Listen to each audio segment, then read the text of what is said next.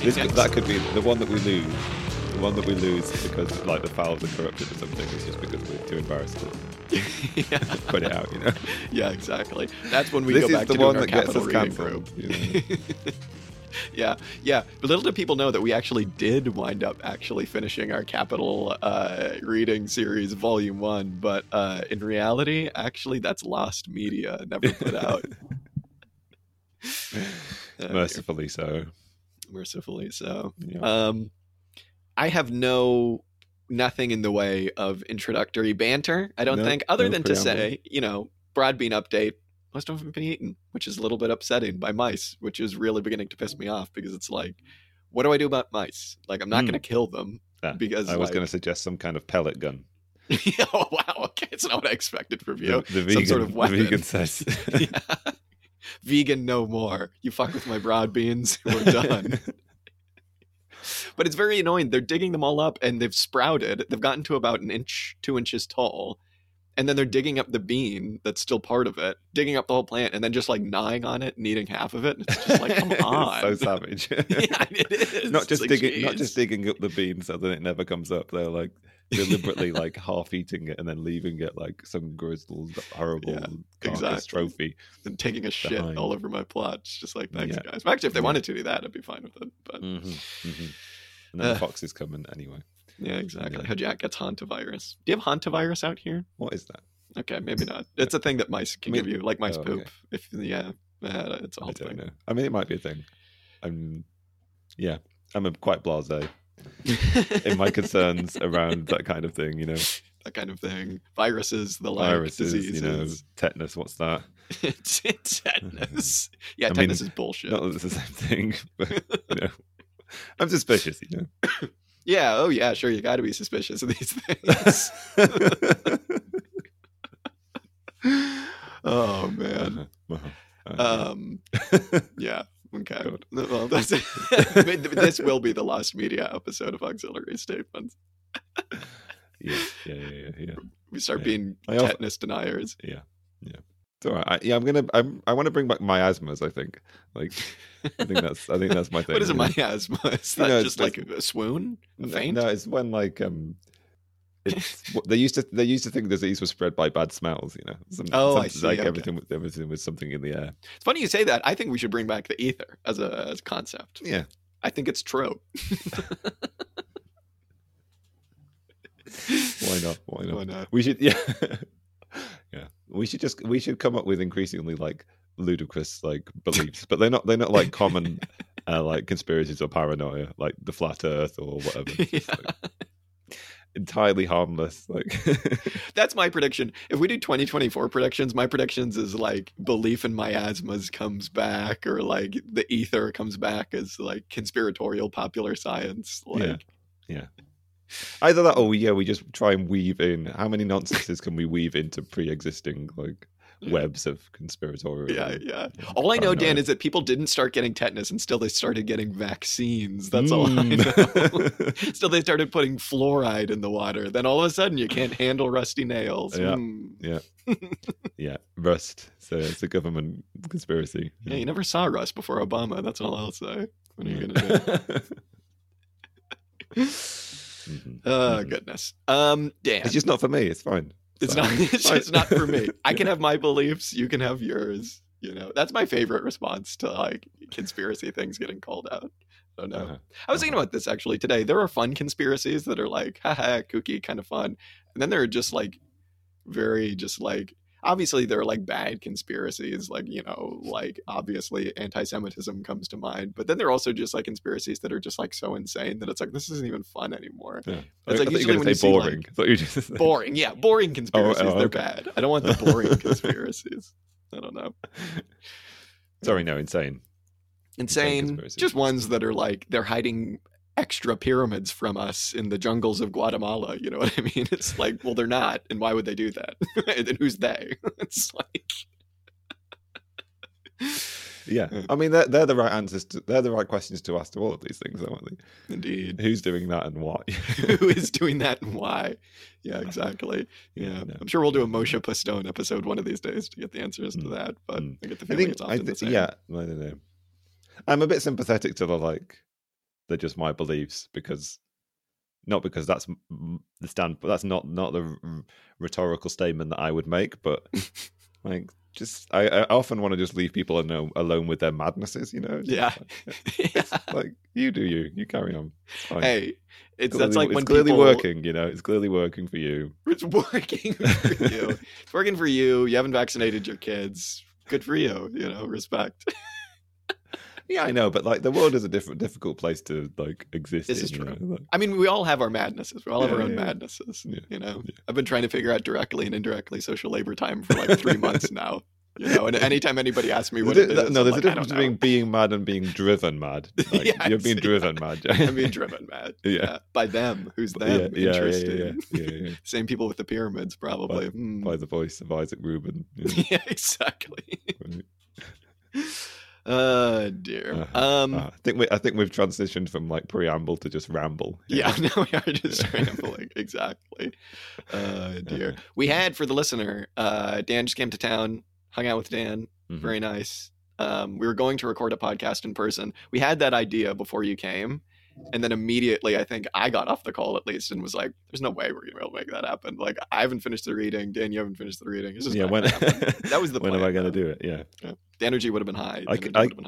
I came all the way. I traveled all the way from the like westmost corner of the country to the eastmost corner of the country entirely to buy a copy of EndNotes 5. If the function of a system is what it is, that was the purpose of your trip out here. Yeah.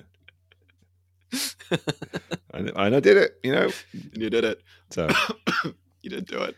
There we go. Okay. Well, enough of the rambling. Let's get into it. Dan, speaking of EndNotes 5, you didn't buy it for no reason at all. We're back to EndNotes. We're back to EndNotes 5. This podcast, we exclusively read things from EndNotes 1 and 5. Nothing in between. The ones that are in print. The ones, I suppose exactly. 4. You can probably get 4. I think you can get 4 and 3. You just can't get 2, which is the one I want to get. So What are you going to do? Maybe I just need to shift my predilections for ultra-left communizer publications. Go to the one. Who's the guy that we read the thing about Turkey? What was his name? The guy. Oh, God, I'm going to have to look. It was a good name. Lauren Goldner, that was his name. As soon as you said good name, I was like, oh, it was a good name. He has a journal. I think it's called Insurgent Notes or something like that, or at least he writes for it. Maybe that'll be mine of the future. Definitely a left communist journal. It is, yeah, exactly. Yeah. That, I was actually, the idea of just like having a journal called Something Notes, like there are many of them on left-wing circles. It is kind of a little bit of like a, I'm just asking questions kind of thing. Like there's just like, these are just notes. I don't know, could be right, could be wrong. Yeah. Yeah. I mean, it's good, right? Like if they come to nothing, then they're just your notes. Exactly. And if you become like a world-renowned leader or scholar, then they're the thing which people sift through for like the mystical knowledge that you never actually were able to publish. Yeah, exactly. They're like, wow, this guy couldn't spell, things like that. Okay, let's get into it. Listeners will know that last time we read from EndNotes, which we've read EndNotes 1 in its totality, which was brutal, interesting, but particularly brutal. And then we read another essay from EndNotes 5 by Jasper Burns. It was called Revolutionary Motives. It was very interesting. And now we're back to EndNotes 5 because EndNotes is perfect for us in that it's just, essays and you can kind of pick them up and read them and not really have to read much else. So we read To Abolish the Family from EndNotes 5 by M.E. O'Brien, subtitled The Working Class, Family, and Gender Liberation in Capitalist Development. This is a lot of this is a topic that we haven't really touched on. And I mean, if you go back and read the Communist Manifesto, like there's a reason that the idea, abolish the family, that it gets mentioned, right? And it's obviously like an important aspect of working class lives, families. But I think that this phrase in socialist, anarchist, communist circles, right? Like the idea of abolishing the family gets thrown out there as kind of like are you a real communist? Are you a real socialist? Or do you believe in abolishing the family? And then when you kind of try and question what it is that actually means, you oftentimes can't get proper answers. And it just means we're just going to end the family, man. And it's like, well, is something taking its place? What does that mean? What is the family even today? What purpose does it serve in capitalist society? So we wanted to read this one because it was actually a really good interrogation of like all of those questions, and then some kind of interesting like theses are put forward about what it could mean, and the kind of like historic, the like changing dynamics of what it is that this phrase actually means. So I really appreciated this. I thought it was really, really good. And I'm excited to talk about it with you, Dan. What do you think? Yeah, I mean, I thoroughly enjoyed it. And I think, yeah, you're quite right. One of the things that really escapes is a pure sort of moral critique of the family. This isn't a like utopian tract, or a kind of like a purely destructive screed. It's not like we have to destroy this thing because like destroying elements of capitalist society are good in and of themselves.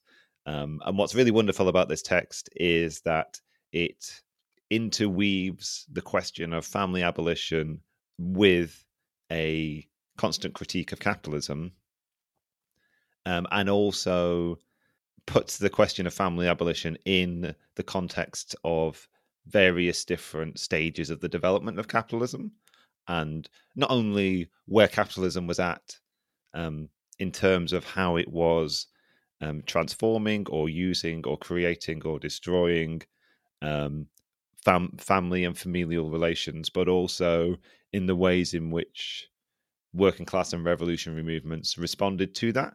And so it does a really good job of both marrying a sort of like creative, liberating, sort of revolutionary, somewhat utopian conception of what it would mean to abolish the family. And it pairs that very nicely with a critique of capitalism and a discussion of how family abolition is necessary, but also happening, part of the constant churning and changing of the capitalist mode of production itself. So yeah, it's a really enjoyably historically nuanced text, and I think that's probably why it was why I enjoyed it, and I think it's probably why it's quite good that we read it. And I think often why the endnotes text quite often appeal to us is that you often have this sort of like, well, they often feel quite Brenner inspired. So they have this sort of like historical leaning or nuance that appeals. Yeah, absolutely. And I think it's funny, before we actually get into that kind of historical nuance, there was one short thing that I wanted to mention that kind of gave me a little bit of pause. So obviously, you don't have to really be like a communist to see that family dynamics can often be quite negative.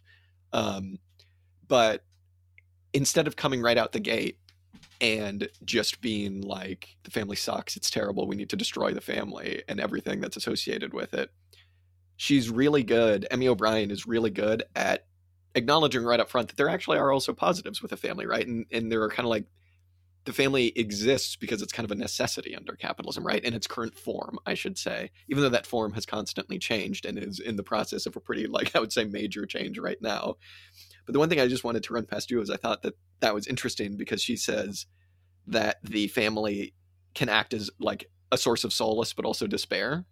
And I was like, oh, that just made me think immediately of kind of when we read the Gilbert Achcar about religion, right? Where he was like, religion, he didn't come right out and be like, oh, religion sucks, man. I'm a Marxist. I'm an atheist, you know? He was like, well, it can be the opiate of the masses.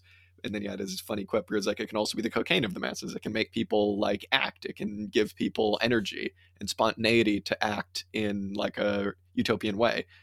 And I just thought that was interesting. I was like, well, you can actually, there's nuance there. There's actually the same things going on with the family. You can't just come right out and be like, the family sucks, we're going to abolish the family, because like nobody would listen to you. And why would they? You know what I mean?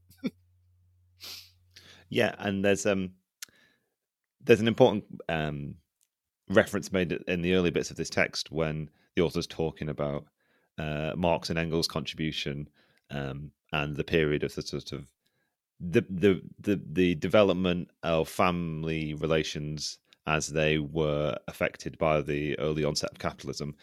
In that early section of this text, where they talk about Marx and Engels' approach being to what they mean by abolition, quite often is like, can't remember what the correct German term is. Maybe it's Aufhebung. I don't know.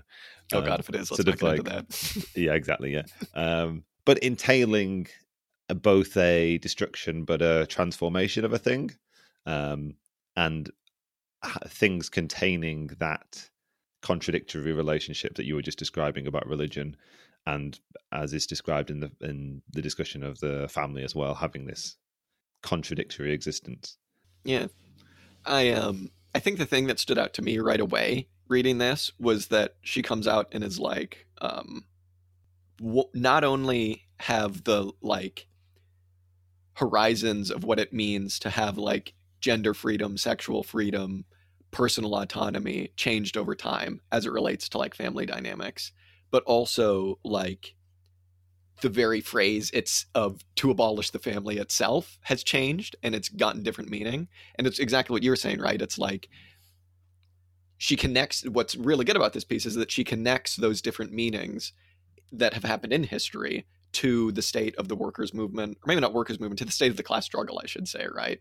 In really interesting ways. And she periodizes it, these different kind of horizons for family abolition and what that means in 4 distinct periods. And for people, I would say if you don't want to read this just because it's another essay to read and nobody has any time, just go check out on the second page of this. She has this little like table where she periodizes different, periods of the class struggle, what was going on in the class struggle, what the dominant family form was, and what communist visions of family abolition actually were. And you'll see that these have changed like radically, right? From the first one, which is the 1830s to the 1880s, right? So like early capitalist class struggle, not early capitalism, but like early class struggle when we think of like, steam engine and all that stuff, the adoption of the steam engine, textile mills in England, right?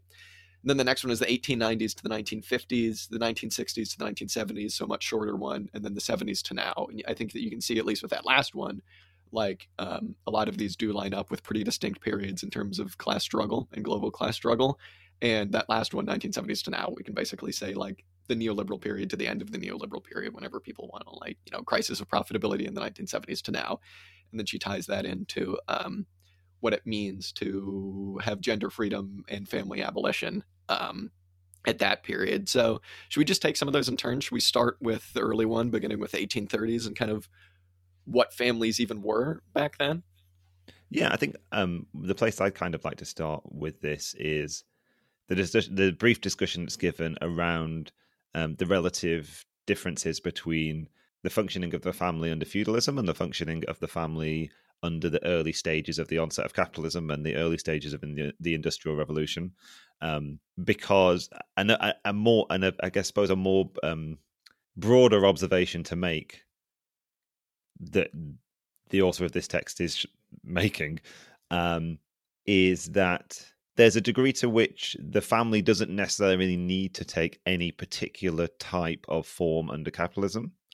And primarily that's because of the way in which the appropriation of value has been transformed from the end of feudalism and into capitalism. The author pairs this to the fundamental nature of the value producing mechanism of feudalism compared to capitalism. So, as we've talked about many times before, like feudalism required a certain degree of violence. It was the appropriative violence that was done by at first a feudal lord, and then in some ways the absolutist state, which sort of came along with Pike or whatever as a sort of tax collector, backed up by purely the threat of violence to say we are due a certain amount of taxation or a certain quantity of your product, or you owe us a certain amount of your labor. And what backed up that relationship was an appeal to force on behalf of the ruling class. And the point that the O'Brien makes in this text is that there was a relative parity in terms of like the types of labor that was done by men and women within the traditional feudal household.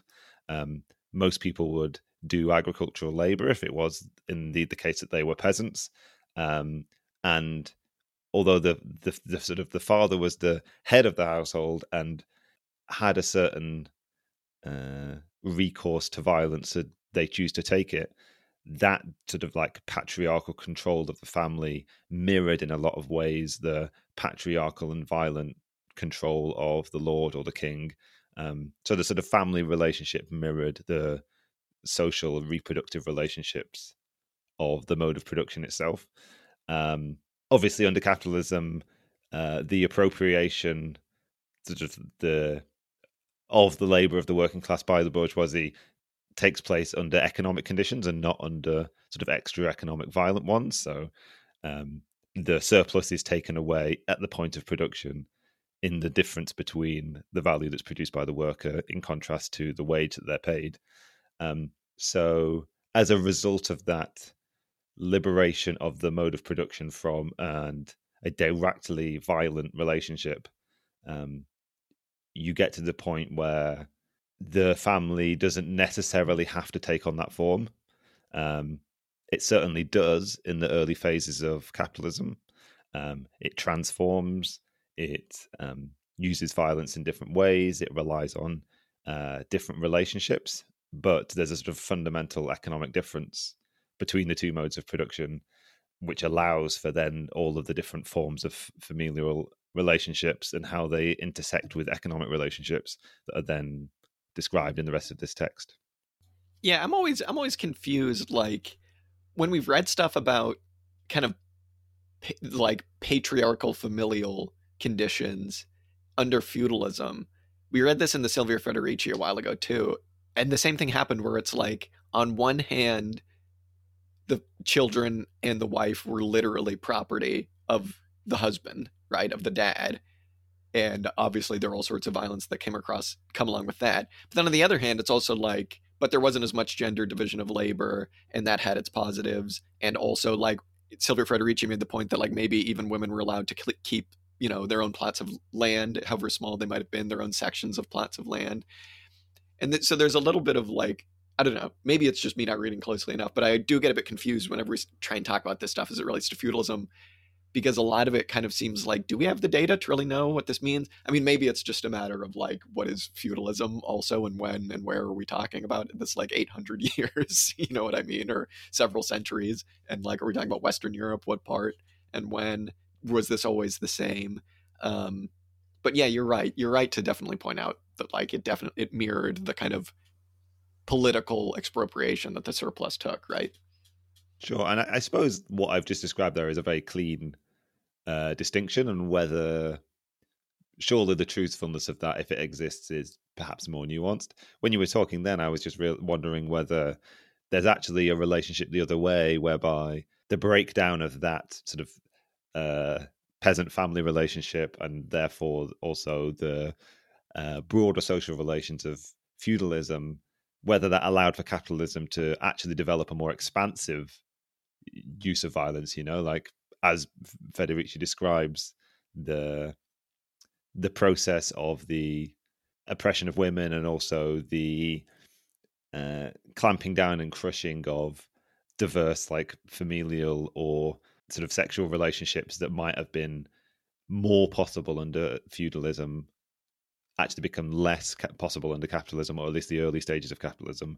Capitalism, in some ways, maybe has a greater recourse to violence if it needs it, but it serves a different end, I suppose. So yeah, there's definitely more nuance than what I've just described, I suppose. Well, I think it's also like, it also can't be, because I think that like the transition was so chaotic, especially in Western Europe at this time. I mean, it was chaotic whenever capitalism came everywhere, obviously, for different reasons.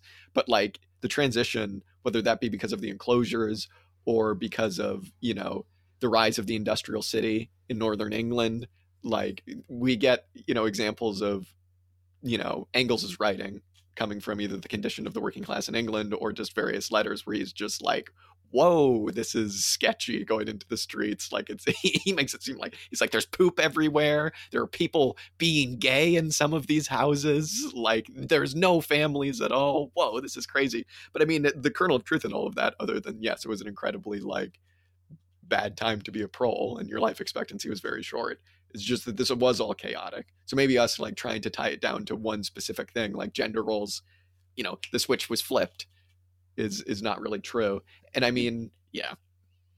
I don't know. It's just an example of any moment of social crisis, economic or social crisis at any point. I mean, you can have a crisis of a mode of production that doesn't result in the end of that mode of production, but brings about a more chaotic scenario, which is then requires a greater deployment of violence and force to maintain it, and like there are periods of capitalism where that is evident, I guess. Yeah, and also just like this is a question of subsumption as well, right? Like it's not like the family, the capitalist nuclear family form, for as long as it existed, didn't come into being overnight. And obviously there was a question of like a transitional phase where some of these different forms might have existed at the same time. That's fairly obvious, but it makes kind of studying these things very difficult. But I think that the name of the game is definitely how chaotic all of these burgeoning capitalist cities were.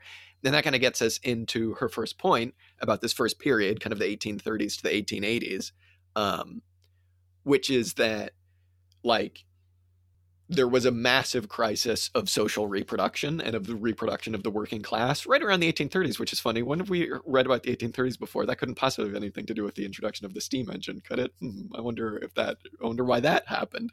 But it's interesting because like capitalists very quickly realized that workers are literally dying too quickly to actually be reproduced. They're like Marx and Engels, when they write about this stuff and when they're actually good on it, because oftentimes they're kind of quite bad, but when they talk about the family during this time, they say the family literally only exists in the bourgeoisie. They're the only ones who are able to have stable families. Look around the streets of Manchester, dude. They're like, go up to Bolton. It's fucked up there. You know what I'm saying? Like, they'll just be like, these people don't have the capability of having a family, and so that kind of leads us interestingly into like the endnotes' discussion here of the workers' movement, and then in brackets derogatory because it's endnotes, and the kind of like what role the workers' movement wound up playing in the demands kind of like for a family and for respectability, and how almost immediately after Marx and Engels called for, maybe even like during when they called for the abolition of the family in the Communist Manifesto, you immediately see the workers' movement as such start to be like, well, maybe we actually should be fighting for the patriarchal wage and all of these things. And this is the first really interesting periodization that she does here, which is like you see immediately the kind of horizons of freedom and liberty as it relates to gender and, the family and everything changes because of the state of the class struggle. Absolutely, yeah. And I guess it's an interesting case in the work, an initial early case, in fact, I suppose, of the workers' movement stepping in some ways to salvage and rescue capitalism, like as being some ways like a socially conservative force, in the sense that, as you just identified, there was this crisis of reproduction of the working class. Like the working class just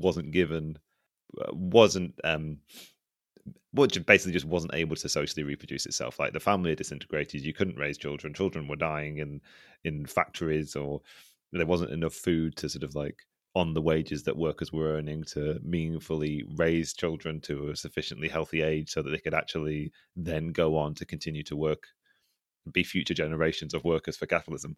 And so you get this union of the sort of like socialist demand for improved conditions for workers, and also you get a collaboration between that and other sort of bourgeois and liberal social reformers that realize that change needs to be made. And you're correct to point out that respectability is an important part of this process. One of the reasons, I suppose, why the workers' movement would choose to begin to argue for what would come to be the sort of like single wage earning, father-led patriarchal family, is that if you can ally yourselves with the sort of like social norms of other bourgeois liberal reformers, you can make a sort of moral argument for this is the way that we can improve the moral standing of the working class. And it becomes an argument that like liberal bourgeois reformers can attach onto. And then also it contributes to the increasing respectability of the workers' movement under normal politics, right? Like a workers' party is suddenly allowed to exist in lots of countries, and they're able to be representatives and be in parliaments and be ministers and what have you. They're able to take up a responsible place in the governing of the state and effectively the governing of the capitalist state in a way which in the 19th century would have been totally rejected, because most rich bourgeois people just thought of the working class as being morally debased and ignorant and just totally incapable of any of the things that would be necessary for the adequate and proper political representation, I suppose. Yeah, and it's good that you bring that up because, because this is endnotes, like they're going to be saying if that was the goal, it's almost like forget that they think that the purpose of socialism is to take control of the state and then do socialism or whatever. Put all that to the side. Like the critique here is that they're seeking a like totalizing of the working class, like everybody becomes working class, as opposed to what endnotes would say, which is like, well, you need to actually be abolishing that class and doing the self-abolition thing where nobody is of the working class, right? But exactly what you're saying, like the respectability stuff is really interesting. And at first, when I was reading this, I was like, this feels a little idealistic. Like, are they saying that this change in the family form and the demands that the working class movement was making were because they wanted to be more like the bourgeoisie? Like, surely it had to be something more material than that. And she is saying that it's something more material than that, right? Like, it was the state of the class struggle, of the workers' movements, of demands for better wages, of demands for like literal houses, and like plumbing and water. Like, all of these things were tied up in the demands of like, wanting to ally themselves with more liberal bourgeois, like progressive types, right? And this kind of the way that this affects the workers' movement kind of finds its like apotheosis almost in Kautsky, because Kautsky comes out and says like, somebody must have accused, well, you know what socialists want? They just want to abolish the family. And Kautsky comes out in either this letter or this declaration or something, and it's like, whoa, where'd you hear that? Socialists don't want to abolish the family. We want nothing more than respectable, patriarchal, heterosexual relationships. I don't know what you're talking about. We don't want to abolish any of this stuff. And it's just so interesting that it's like, say, I don't know. I'm actually interested to hear what you made of what Marx and Engels thought about this, the kind of primary source sightings of a lot of this. Engels was like good on some stuff and then just completely missed the marks on others. There's a very funny letter where he sends to Marx where he's like, hey, this guy we've been working with is gay. What's the deal with that, man? And it's like, okay, Engels, maybe spend your time writing about something more important. But it's funny because these demands for like bourgeois respectability do, as Emmy O'Brien says, wind up basically just recreating the family. It's like the call to abolish the family then winds up becoming a husband and a wife free to work with kids in a heterosexual monogamous relationship. It's like, was that what we meant by abolish the family, really? Because that just sounds like the family. Yeah, there's two very distinct trajectories for the development of a potentially socialist or communist conception of the family, and also underlying that what would be considered to be a full flourishing of sort of human social, familial, and also amorous relationships, right? And it's sort of clearly Engels' perspective on this, and I suppose Marx's as well, given that their analysis of the conditions that they're observing of capitalism in the 19th century is that capitalism is making impossible the maintenance of sort of like complete, loving, like familial relationships. I mean, in their understanding, like heterosexual relationships. What's the word I'm looking for? Monogamous relationships. For Engels, the sort of like what would result from a transition to communism with regards to familial relationships would be a return or a sort of triumphing of what he considers to be a natural form of human relationship, which is heterosexual and monogamous in his conception. But that's what he can conceive when the fetters upon those relationships that capitalism presents are taken away. The author of this makes a really interesting point that maybe you can look to what was happening to working class families, what was happening to working class communities and working class social relationships. The adaptations that were being made to allow it to survive might have actually contained the sort of like early flourishing of some potentially totally different and revolutionary conception of familial relationships, and one that she says is basically crushed by the workers' movement, and the workers' movement's allying with other bourgeois forces. One of the things we've not really talked about very much so far is the references made to familial and social relations as they existed under the conditions of North American slavery, because O'Brien sort of pairs the destruction of the working class family that happens in Western Europe under the conditions of the Industrial Revolution, pairs that with a totally different but also parallel destruction of the family that necessarily comes about with slavery, right? Like nobody's like the children of slaves don't belong to their parents. They're a potential commodity for the slave owners. Relationships in whatever form can be broken up at any moment by somebody being sold or what have you. So it was impossible for monogamous relationships to exist. But what that resulted in is a proliferation of new familial relationships. And even after the emancipation of the slaves, what it was that those former slaves went on to want to form as familial and communal relationships didn't necessarily coincide with Engels's conception of like, this is the normal way that human beings form familial relationships.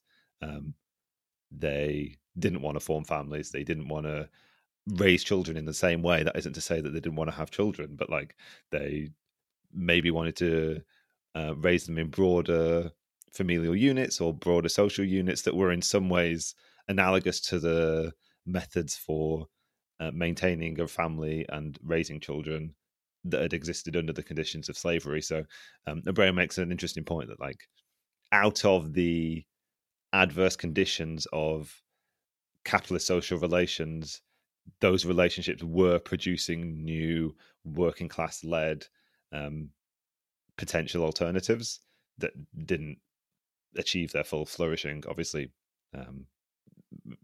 in direct contradiction to what Marx and Engels said, I suppose. Yeah, and there's also like something to be said. I'm glad you brought that up because there is also something to be said. Like you could read this and think, this is all very teleological. First you have this phase of the family, then you have that phase of the family, then you have this other one. But she goes to like great lengths to point out, no, there was always like subversion going on. There's always like queer subversion, or as you're saying, like different types of families being formed. She gives examples of like homosexual relationships in the American military during World War I, World War II. She gives examples of like cross-dressing or trans men and women during the period that we were just discussing, 1830s to 1880s. She gives this example of two very colorful sounding characters. What were their names? Fanny and Stella, who were so-called Mary Anns, which was basically to say, like, as far as I can tell, like, I think prostitutes or courtesans who were men dressed up as women, but it's unclear whether or not they were like identified with a different gender or whether they were just cross-dressing or something. But it goes to show that there was always like some kind of subversion going on. It just kind of depended on the state of the class struggle, what the expression of those subversions to the bourgeois family norm would be, right? And it would take like a long time to really see like radical queer movements on the big stage, right? Like you would always see different things going on a relatively small to even I suppose maybe large levels, but like it wasn't until maybe, as she says here, the 1960s to 1970s that you start to see like mass radical queer movements or like feminist movements.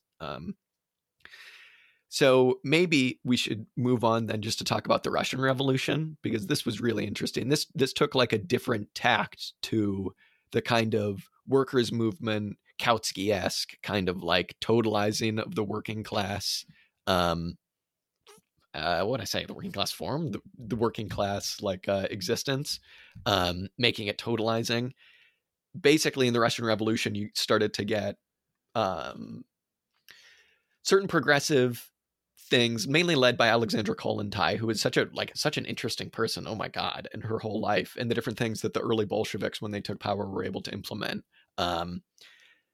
things like canteens or, socializing reproductive labor in, things like canteens making foods or in, laundries, things like this, so that women could basically get into the workforce. But she criticizes this because she's saying that in this phase, even though this was quite a radical step in the direction of quote unquote abolishing the family then just became the full proletarianization of collectivizing reproductive labor and not abolishing bourgeois society, which is what she says is kind of the whole point of actually abolishing the family.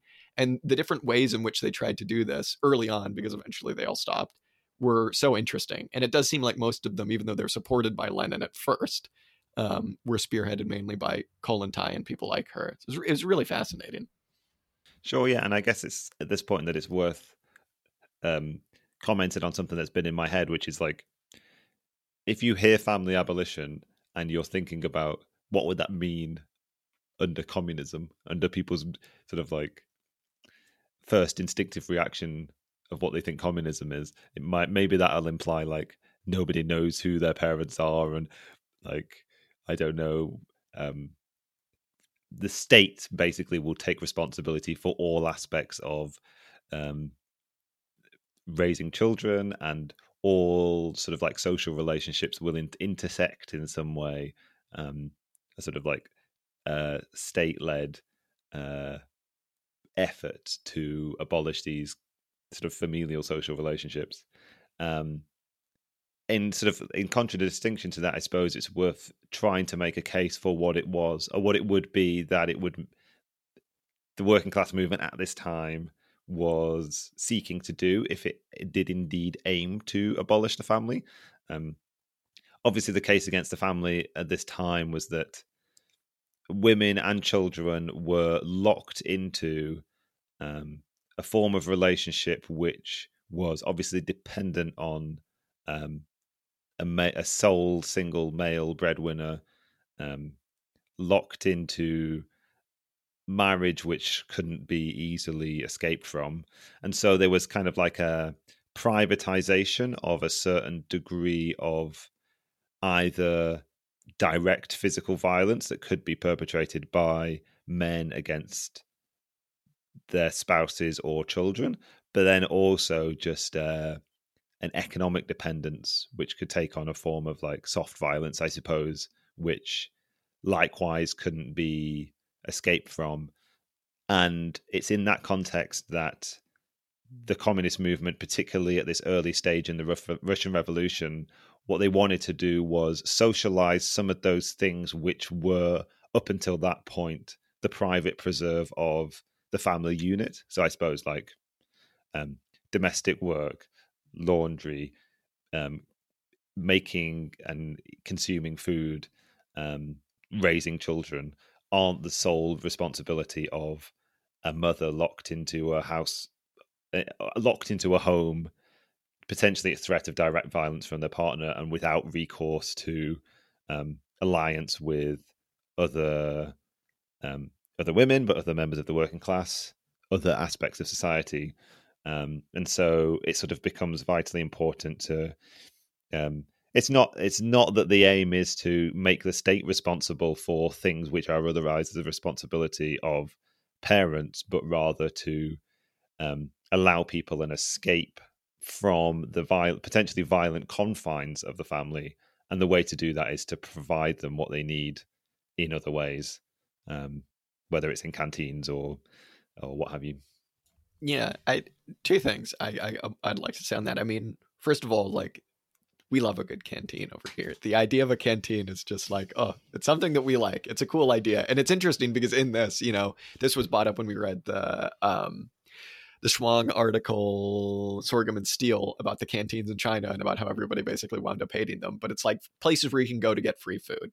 And so your basic need, that at least that basic need is net. Go and get free food. Even if you aren't working, that's fine. Well, maybe not in these societies, but that's kind of my idea. But it's funny because under in China, and maybe I suppose in the Soviet Union when these existed, when there were food shortages, people immediately started blaming the canteens, which were run by the state. And then the people who ran the canteens started giving out favorable treatment to other people. So it wound up just not being great. That's not how you run a canteen. But the other thing is just to say that this was being done, all of these things, the collectivization of reproductive labor were being done pretty explicitly to just make more workers, which is like maybe not the goal of communism, is to just make everybody a worker. And like, oh yeah, sure, we'll like free women from the drudgery of domestic labor as long as they go and work in the factories. It's like, well, okay, that's not a particularly like, that's a very grim view of human emancipation. And also, like, this was all being done under the auspices of the state. All of these things were being run by the state, which obviously was like a form that was kind of like alien to the actual working class itself. Despite all of whatever it said in the Soviet Constitution, it was its own separate thing. So these were obviously being done. Function of a system is what it does. They were being done for very specific reasons that might not have had the working class's best interests at heart. As we can see by them all basically stopping, as far as I can tell, after a very short period of time. Yeah, as soon as the system needed something else, as Yeah. soon as the system needed a reliable workforce, or to secure a certain growth in the workforce. What was interesting about this actually is because what I learned was that prior to reading this, my conception had been that a lot of the immediately enacted policies that were spearheaded by Kollontai just after the Russian Revolution, all of the most radical ones that you can think of, I always sort of imagined them being something which was gotten rid of as a result of Stalinism. But O'Brien makes the point, or says that a lot of these things were consented to by the early Russian state purely and primarily under the conditions of the Russian Civil War, and it was sort of primarily under those conditions that they were allowed to continue. And immediately after the Civil War ended, these policies were opposed even by people like Lenin, things like that. So it's not that you could sort of like point to Stalin as being the person that destroyed this most progressive element of the Russian Revolution, but it was already being dismantled almost immediately by the other leaders of the Russian Revolution. Yeah, absolutely. And also just speaks to, I think, the nature of the kind of like 20th century workers movement, right? Such that it existed in the first half, at least, of the 20th century, and the kind of things that it needed. Interesting that it's like oftentimes you hear China called it, like the Chinese Communist Party called a developmental regime in the 20th century. And generally all I kind of think of when I think of that is like building up the productive forces. But it is interesting. It's like you can also think of, the USSR and the Chinese Communist Party as like developmental regimes for like adapting the family form to fit the needs of like industrial capitalism, which is a particularly like grim thought, but function of a system is what it does. But I mean, what I will say is like what you can't take away from the Russian Revolution is that brief period when it was the most progressive social force on the planet, and there were like even rights given to like gay people, and I think that's pretty much about it. Obviously that all went away very quickly, and that actually might have been because of Stalin. I'm not entirely certain about that, but for a brief shining moment it was very impressive. Do we have anything else to say on the Russian Revolution, or should we skip forward? Not that I can remember. I'm happy to move on. We'll move. Okay, so the next big periodization is the 1960s to the 1970s, and this is when we finally get a rejection of the workers' movement as such. And important again to recognize that, like, when we say the workers' movement, when O'Brien says the workers' movement, she doesn't mean like the class struggle. Those are not analogous things. The workers' movement, what she means here is like the form taken by kind of like social democratic politics in the wake of kind of Kautsky and Babel and all of these different people, and the idea of the class struggle as a way to like improve the condition of the working class, right? Through kind of like mainly electoral politics and strikes, things like that. But in the 1960s and 1970s, this is something that we are all familiar with. You start to get like very radical queer movements. You start to get radical feminists. And you get this, as I said, the rejection of the workers' movement. And she basically says this takes four forms. She says that this comes about in the form of anti-masculinity, anti kind of straight nuclear family, anti-suburbs, which is really interesting. And then finally, and this is not something I really knew anything about, she says that it also takes a form of anti-work, which when I first read that, I was like, is this endnotes? Just kind of like adding anti-work politics into something where it didn't exist. But it actually did does seem like it did exist in there. And I was surprised to see Silvia Federici kind of quoted as one of these anti-work people. So the one thing that I'll bring up, just because I thought this was really interesting on that subject, is the kind of along the anti-work nature of all of this.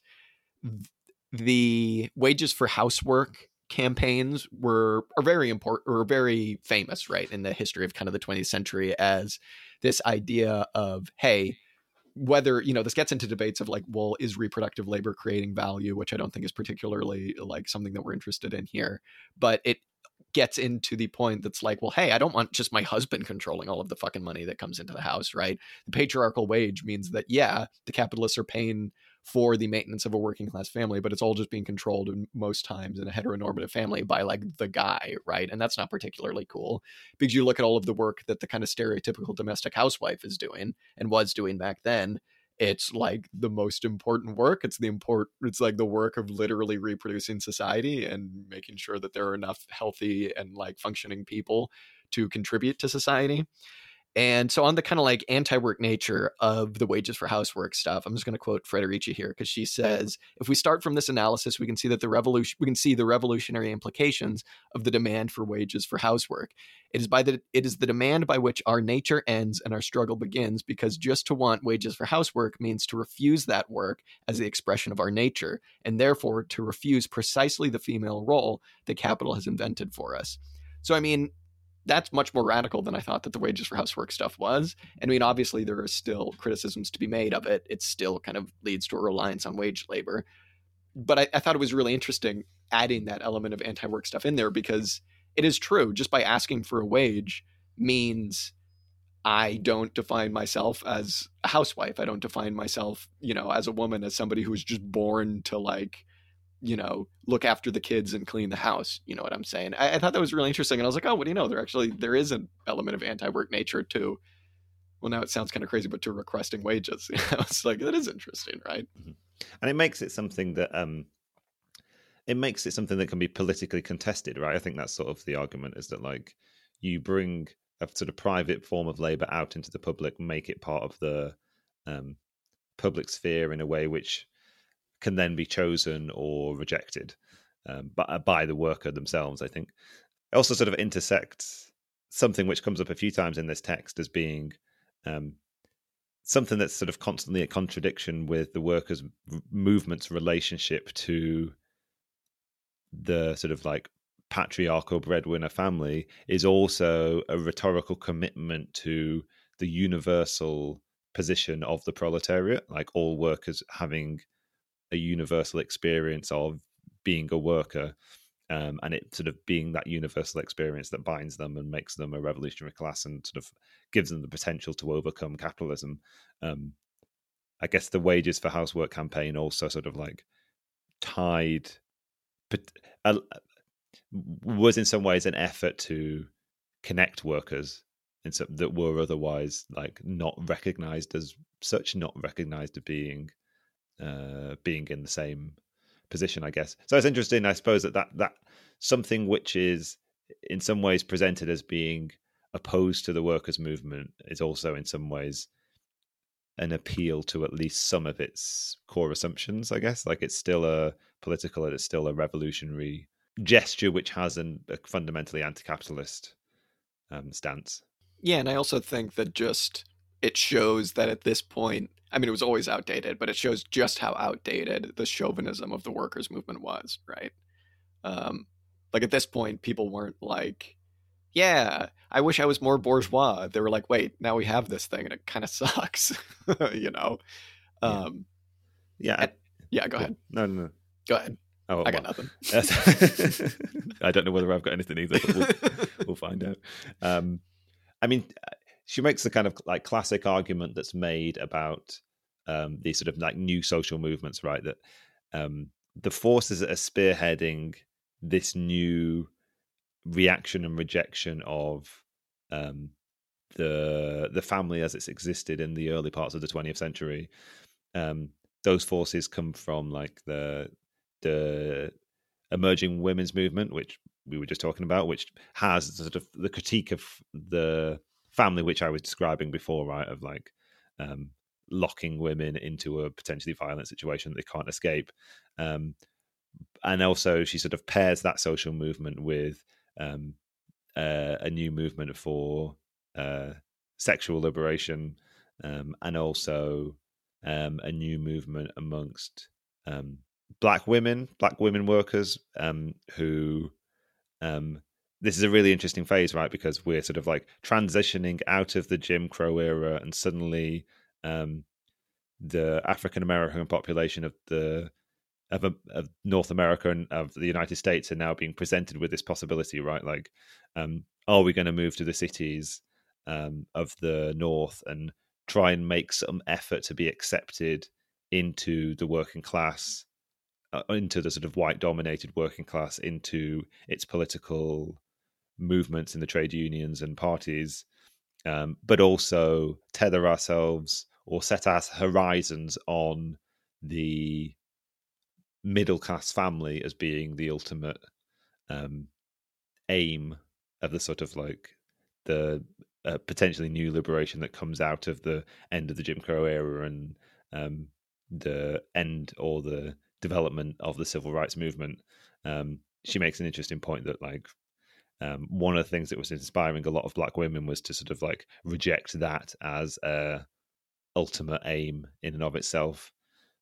Similarly, you can sort of see why gay and lesbian and bisexual campaigners wouldn't want or wouldn't see anything in, initially anyway, anything in the traditional family unit that was attractive. So it was this sort of like new melting pot of movements and ideas that were sort of like spearheaded this new wave of critique of the family, I suppose.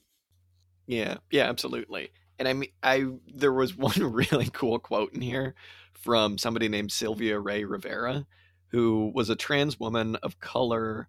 And where was she speaking? She's speaking in 2001 about her experiences as an activist in the 1970s and in the 1960s, like in the civil rights movement and in basically like, other kind of like gender liberationist fronts.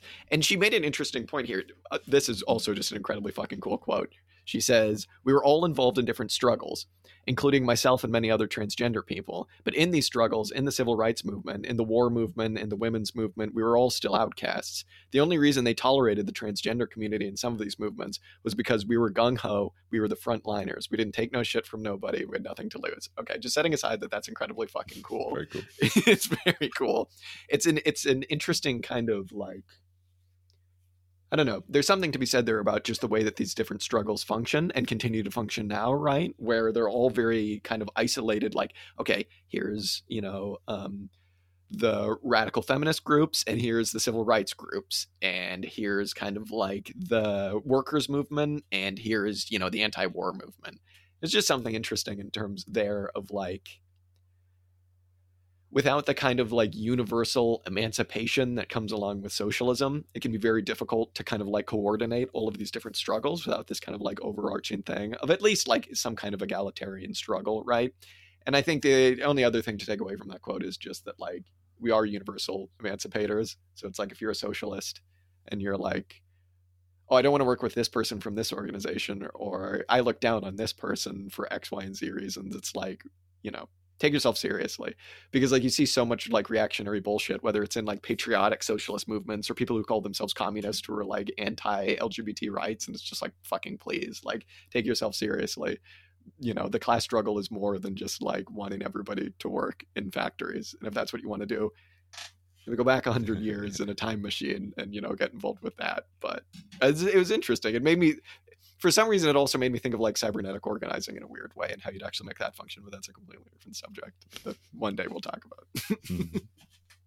I don't know how much I have to say about the sort of decline of this movement. I think if that's the place where we want to go next, I think one of the things that the author of this text says is that in connection with the abolition or the refusal of work aspect of this movement, was that, well, there were two things, I think two things that they talked about in terms of the movement for the abolition of work. One of them, which you've said, is the campaign for wages for housework, and the other one was directed toward, in the United States at least, transforming the sort of state benefit system so that it it was more universally available and didn't because it sounds like, from my understanding and from reading this, that so much of it was geared toward maintaining the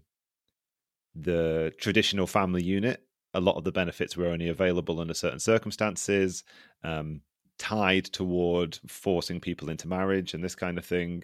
And a lot of the campaigning was around universalizing and making available those benefits to people that were living other types of familial relationships or in other types of social form, whether that's like raising children as a single parent, or I don't know, living with siblings or living with parents, or raising children communally, or what have you.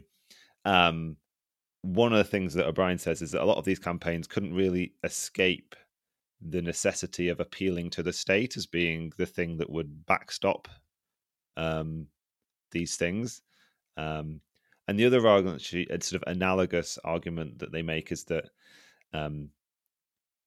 they never develop a sort of like fully worked out critique of capitalism when it comes that they can sort of fully incorporate into their arguments. And so the family abolition movement, as it existed in all of these various forms in this period of time, never settled on a well-articulated critique of capitalism, which for this text and for us, like, or from reading this text, you can see that the two are very fundamentally interwoven, right? There's like aiming to do one without aiming to do the other is like seeming is contradictory and is sort of like, yeah, it's a false aspiration, primarily because of what I was saying at the beginning, right? That like and we're going to come on to this a little bit in the last chapters of the last section of this, but like existing under the wage form, existing under conditions whereby your existence is determined and defined by market relations, is a fundamentally perilous, potentially violent and repressive condition, which lends itself very well with pairing with repressive and violent social and family arrangements. And so she's sort of making the case that there's a fundamental failing of this stage of the family abolition movement, that they're not sufficiently critical of capitalism.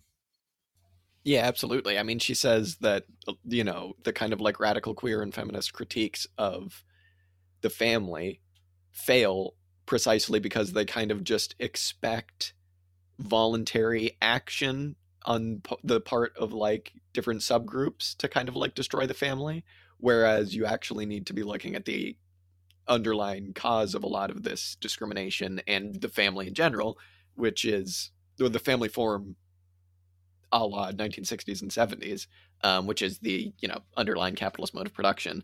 But now she leaves us on a really, really interesting note where she's like, things have changed since then, and these critiques won't do for those reasons, but they also won't do because maybe even the phrase abolish the family won't do anymore, because it's like, what is the family anymore? And I mean, that kind of might sound stupid to anybody who's like, you know, grown up in like a shitty family, whether you're gay or something or trans, and you know your parents are like, oh, goddamn, this is no good in my family, or something much more violent, right? Like you might be like, well, obviously the family's still a thing. But the reason that she periodizes this last period as the 1970s until now is because this is obviously kind of when the last great crisis of profitability has come about, and when you start to see neoliberalism as a response to that.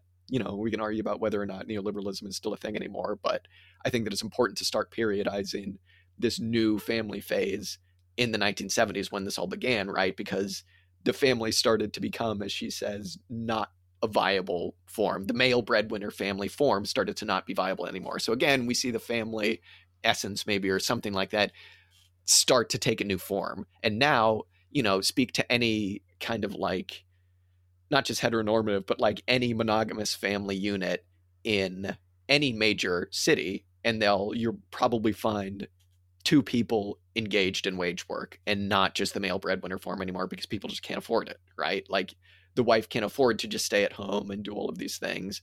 And so you start to see the husband and the wife working at least one job, right, to keep up with the crisis of profitability.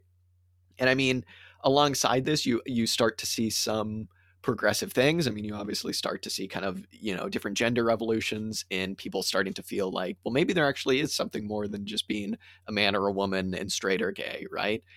And this kind of parallels the movement of the mode of production itself.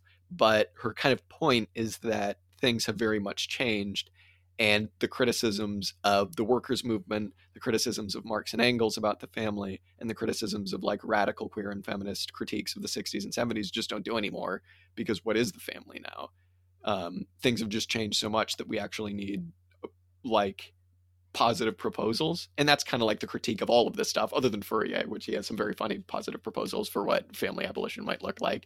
But there is just no positive vision. And maybe you could say the workers' movement had a positive vision for what the family would look like, but it's just the family. You know what I mean? So she's saying there actually needs to be a like new radical reorienting of what we mean by family abolition. And it needs to be done through materialism, which is really, really interesting. Yeah, there's a really interesting pairing that she makes between the condition of the working class in relationship to familial relations that we're experiencing now in comparison to the early phase of the development of capitalism, that Marx and Engels identified as the destruction of the working class family. Because under the early 19th century and here in the early 21st century, you have a sort of proliferation of new social and familial and caring relationships that exist and are allowed to exist and are diverse and escape the fixed dynamic of the sort of early 20th century single breadwinner, single wage patriarchal family that we've been describing. But what they're adapting to and what they're allowing to exist is either, in the first case, new conditions of capitalism, in the present case, like new and developing conditions of the decline of neoliberalism and the present stage of declining profit rates and what have you. So what's a good example? Like, we are now allowed to exist in you don't have to, society doesn't look as poorly on single parent families as it used to. But that said, and the fact that people are allowed and permitted and it's socially accepted for people to exist under that condition, that doesn't mean that those parents escape the pressures and the requirements to earn a wage. They don't escape market forces. It's not like they're allowed to parent their children in the way which is most flourishing and beneficial to the child and to them and to their wider family. But no, like, they suffer and the child suffers because they've still got to work, or they exist on entirely insufficient state benefits, or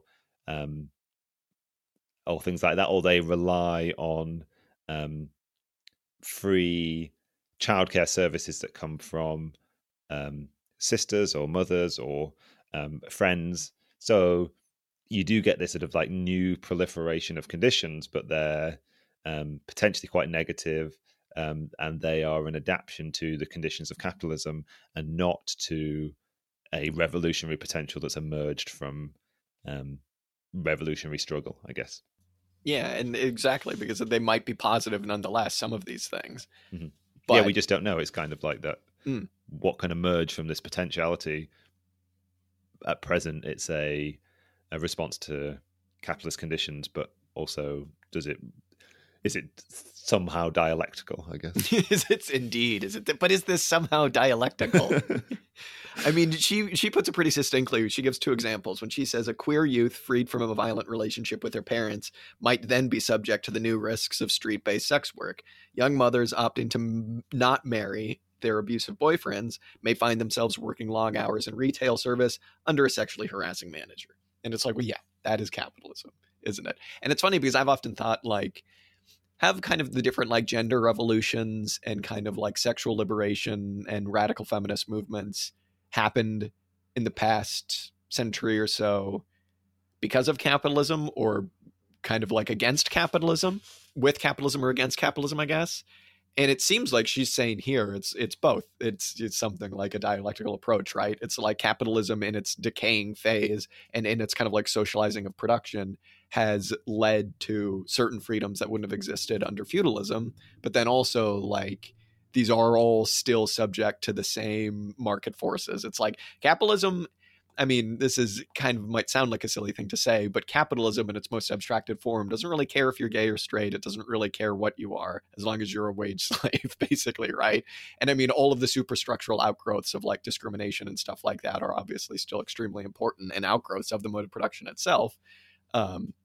But yeah, at the end of the day, capitalism just cares that you're a worker. And until there is a radical, progressive, like, as she says, like queer communist politics, you're not going to get anything close to liberation, right? You're just going to get these kind of like little breadcrumbs that are actually still kind of fucked up because you're still a wage worker, right?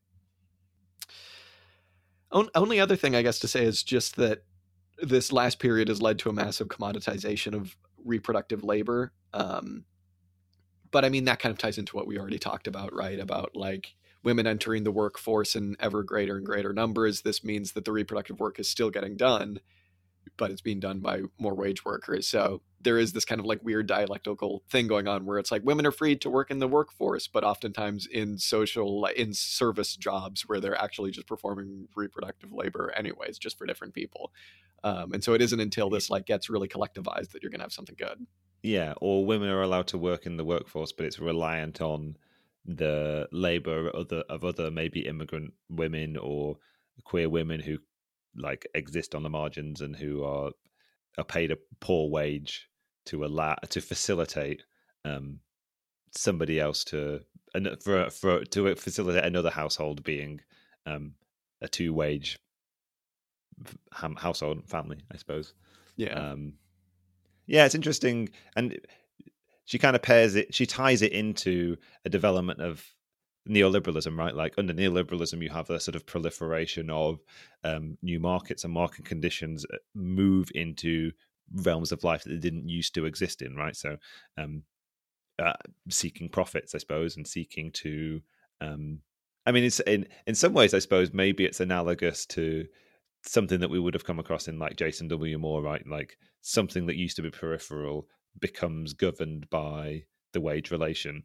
And in this case, like it's almost like the wages for housework thing, but in its sort of like capitalist and non-liberatory form, right? Like capitalism has got to the point where to overcome its profitability crises to some minor degree, it has to sort of like draw into the wage relation, into market relations, things that didn't used to exist in it, so that it can somehow make an effort to extract profits from it. I suppose, I don't know whether you have any thoughts on this. I suppose because like you can extract efficiencies in a way that you maybe can't when social work is done in the household. Now, if it's done by poor immigrant labor, you can repress and control that labor in a way which makes it potentially profitable. I don't know, but like that increasing marketization of what used to be private social labor is in this part of the development of capitalist social relations, I suppose, as well as something which allows for all of the things we just described, like increasing numbers of women in the workforce and what have you. It is interesting. That's really interesting. I'd have to think about that. I mean, this is just kind of like the logical endpoint of liberal feminism, right? It's like we want women to be able to engage in the workforce, and it's like then like a heteronormative couple go on to become like CEOs at some company so they can have a house in suburbia where like the immigrant from Guatemala is looking after their kids for fucking like 14 hours a day, paid minimum wage. It's like, yes, universal emancipators. We did it. I mean that's the other half of this critique of the cultural revolutionary movements of the 60s and 70s, that so many of them came to eke out a space within bourgeois society rather than continuing to be a revolutionary opponent of that mode of production. It's funny. It's funny too. It's just like it gives me a little bit of hope just thinking about like it doesn't seem like we could have a repeat of the Chinese Communist Party or the Bolsheviks insofar as we're talking about like family abolition stuff, because people no longer would really want to become part of the workforce in the way that they were offering, right? It's like, who the hell would listen to anybody that's talking about like full proletarianization? It's like, whoa. And that kind of, now I kind of understand a little bit more what the EndNote situationist stuff is about, even if I'm still a little bit like, what? There's no real underpinnings here. But also maybe what we're witnessing is full proletarianization happening as a natural result of the development of capitalism. Oh, absolutely. That's what I'm saying. That's the point you're making. So it's just like nobody would listen to that because I already am a prol. What the fuck are you talking about? Yeah. Oh, I see. Maybe there's something to be said there about communist strategy then. But I mean, I don't know. You can do worse than just considering yourself a universal emancipator as a socialist and just leaving it at that. It's like, obviously labor is like, you know, the most vitally important thing to our critique of capitalist society, but it's also like, if your boss has like a trans nephew and they're being hassled a lot, even if that trans nephew is a capitalist, you should probably want to like emancipate them from like the shitty existence of bigotry and like hatred, right? So yeah, or at least like try and work out the ways in which any form of oppression is enabling the fundamental appropriative economic relation of whatever mode of production you're studying, I guess, and how necessary it is. Yeah. Interesting stuff. Just the last thing was interesting where she was like, oh, and the reason that you're seeing so much like, you know, kind of like alienated man incel men's rights bullshit online is because these people are like seeing their, you know, these men are seeing, like middle class men are seeing their power slip away because of the destruction of the nuclear family, and being like, damn, I wish I didn't have to do any of this reproductive labor. I wish I could control all the money. This sucks.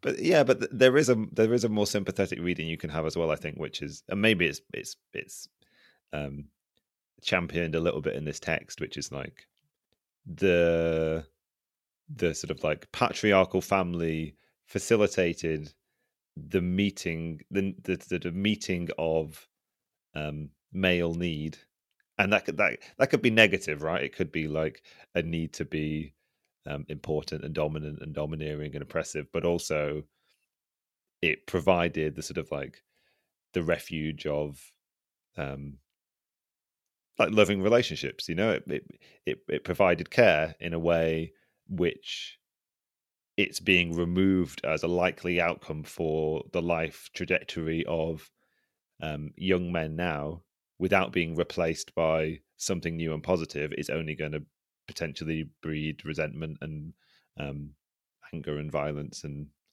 that's not to say that any of those things are justified, but just that like it's not wholly, it's not good enough just to sort of like critique that, but also what you should be critiquing is how capitalism leaves us all socially and emotionally deprived in some way or other, and we need to overcome that mode of production if we're going to escape all of these, any amount of violent reaction from men in the face of a diminishing social position. For sure. It's the same thing about how you deal with capital, like individual capitalists, right? It's like, hey, I hate my boss just as much as the next guy, but it's like my boss is only my boss because of capitalism, right? It's like you wouldn't actually solve anything by going and like killing your boss. But also like it's the same thing about like shitty like men's rights activists. What the fuck am I talking about? Like assholes, right? Men's rights activists. Oh dear. I wonder if EndNote's got any emails that we were like, just finished Emmy O'Brien's essay, but what about men's rights? Oh dear. I'm sure. Scum. Okay. I thought this was really good. I was like, this was kind of challenging because it was like not something that we've engaged with really in the past. And opened my opened my eyes. It was very interesting. And I think definitely this is stuff that like you need to engage with if you're a socialist. And it just makes those online debates about what, abolish the family just that much more meaningless. Because it's, as she says in here, abolishing the family just means abolishing bourgeois society. It doesn't mean like you will never know your parents. You will be born in the state-sanctioned birthing facility and then, you will never know your mother. Like, that's not what it means. It means bourgeois society needs to stop. And in that sense, it's not a particularly helpful phrase, but it's one that is shocking enough to kind of, weed out the maybe people who aren't as serious as the others. It's good stuff.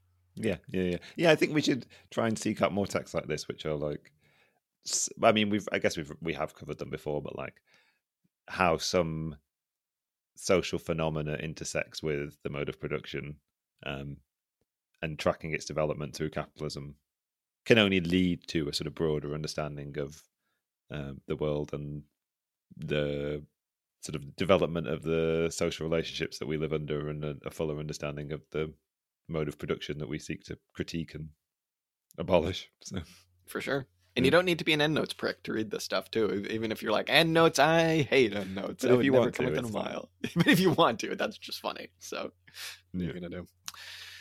All right, Dan. Hang on. Oh. The time has come. Dan and I recently, we're using the same software we always have, but we're having to pay for it now because they changed the rules. And I have a soundboard now available to me, and the only sound is dramatic piano. There's one sound, and it's just dramatic piano. Why is that the noise that they decided to do? Oh, because they probably think we have a true crime podcast like everybody else. What are you going to do? Okay, that makes sense. Yeah. Anyway, I'm going to start doing that every time. Instead of the outro music, it's just going to be that now. Well, let us know what you'd like to be on our soundboard. If you got any ideas. I made the suggestion of Louis Althusser saying I am an anarchist in Italian because that's one of my favorite communist sound bites. But if you've got any better communist sound bites, send them our way. We'll put them in there. Yeah. Something from Star Trek. Yeah. Some Noam Chomsky, I'm sure. Something from Murray Bookchin. All the greats. All right. Well, we've gone a bit long, Dan. That was very fun. Thank you for this. And I meant to make the joke at the beginning of this that this was our Christmas holiday special, the family abolishment. It is our solstice episode. Obligatory solstice episode it's not obligatory, but like I feel like every year on the episode closest to the solstice, we comment on the fact that, What day is the solstice on this year? Is it the 22nd? I don't know. Is it today or is it tomorrow or is it one of the next 3 days? I always say the 21st, but okay. Who knows? Well, I cannot tell you the exact moment of the solstice, but when you are listening to this, you have almost certainly missed it. So, sorry. So too bad. Yeah. All right. Thanks again, Dan. Talk to you soon. See you, Jack. Bye-bye. Thanks, everybody, for listening. It's been great.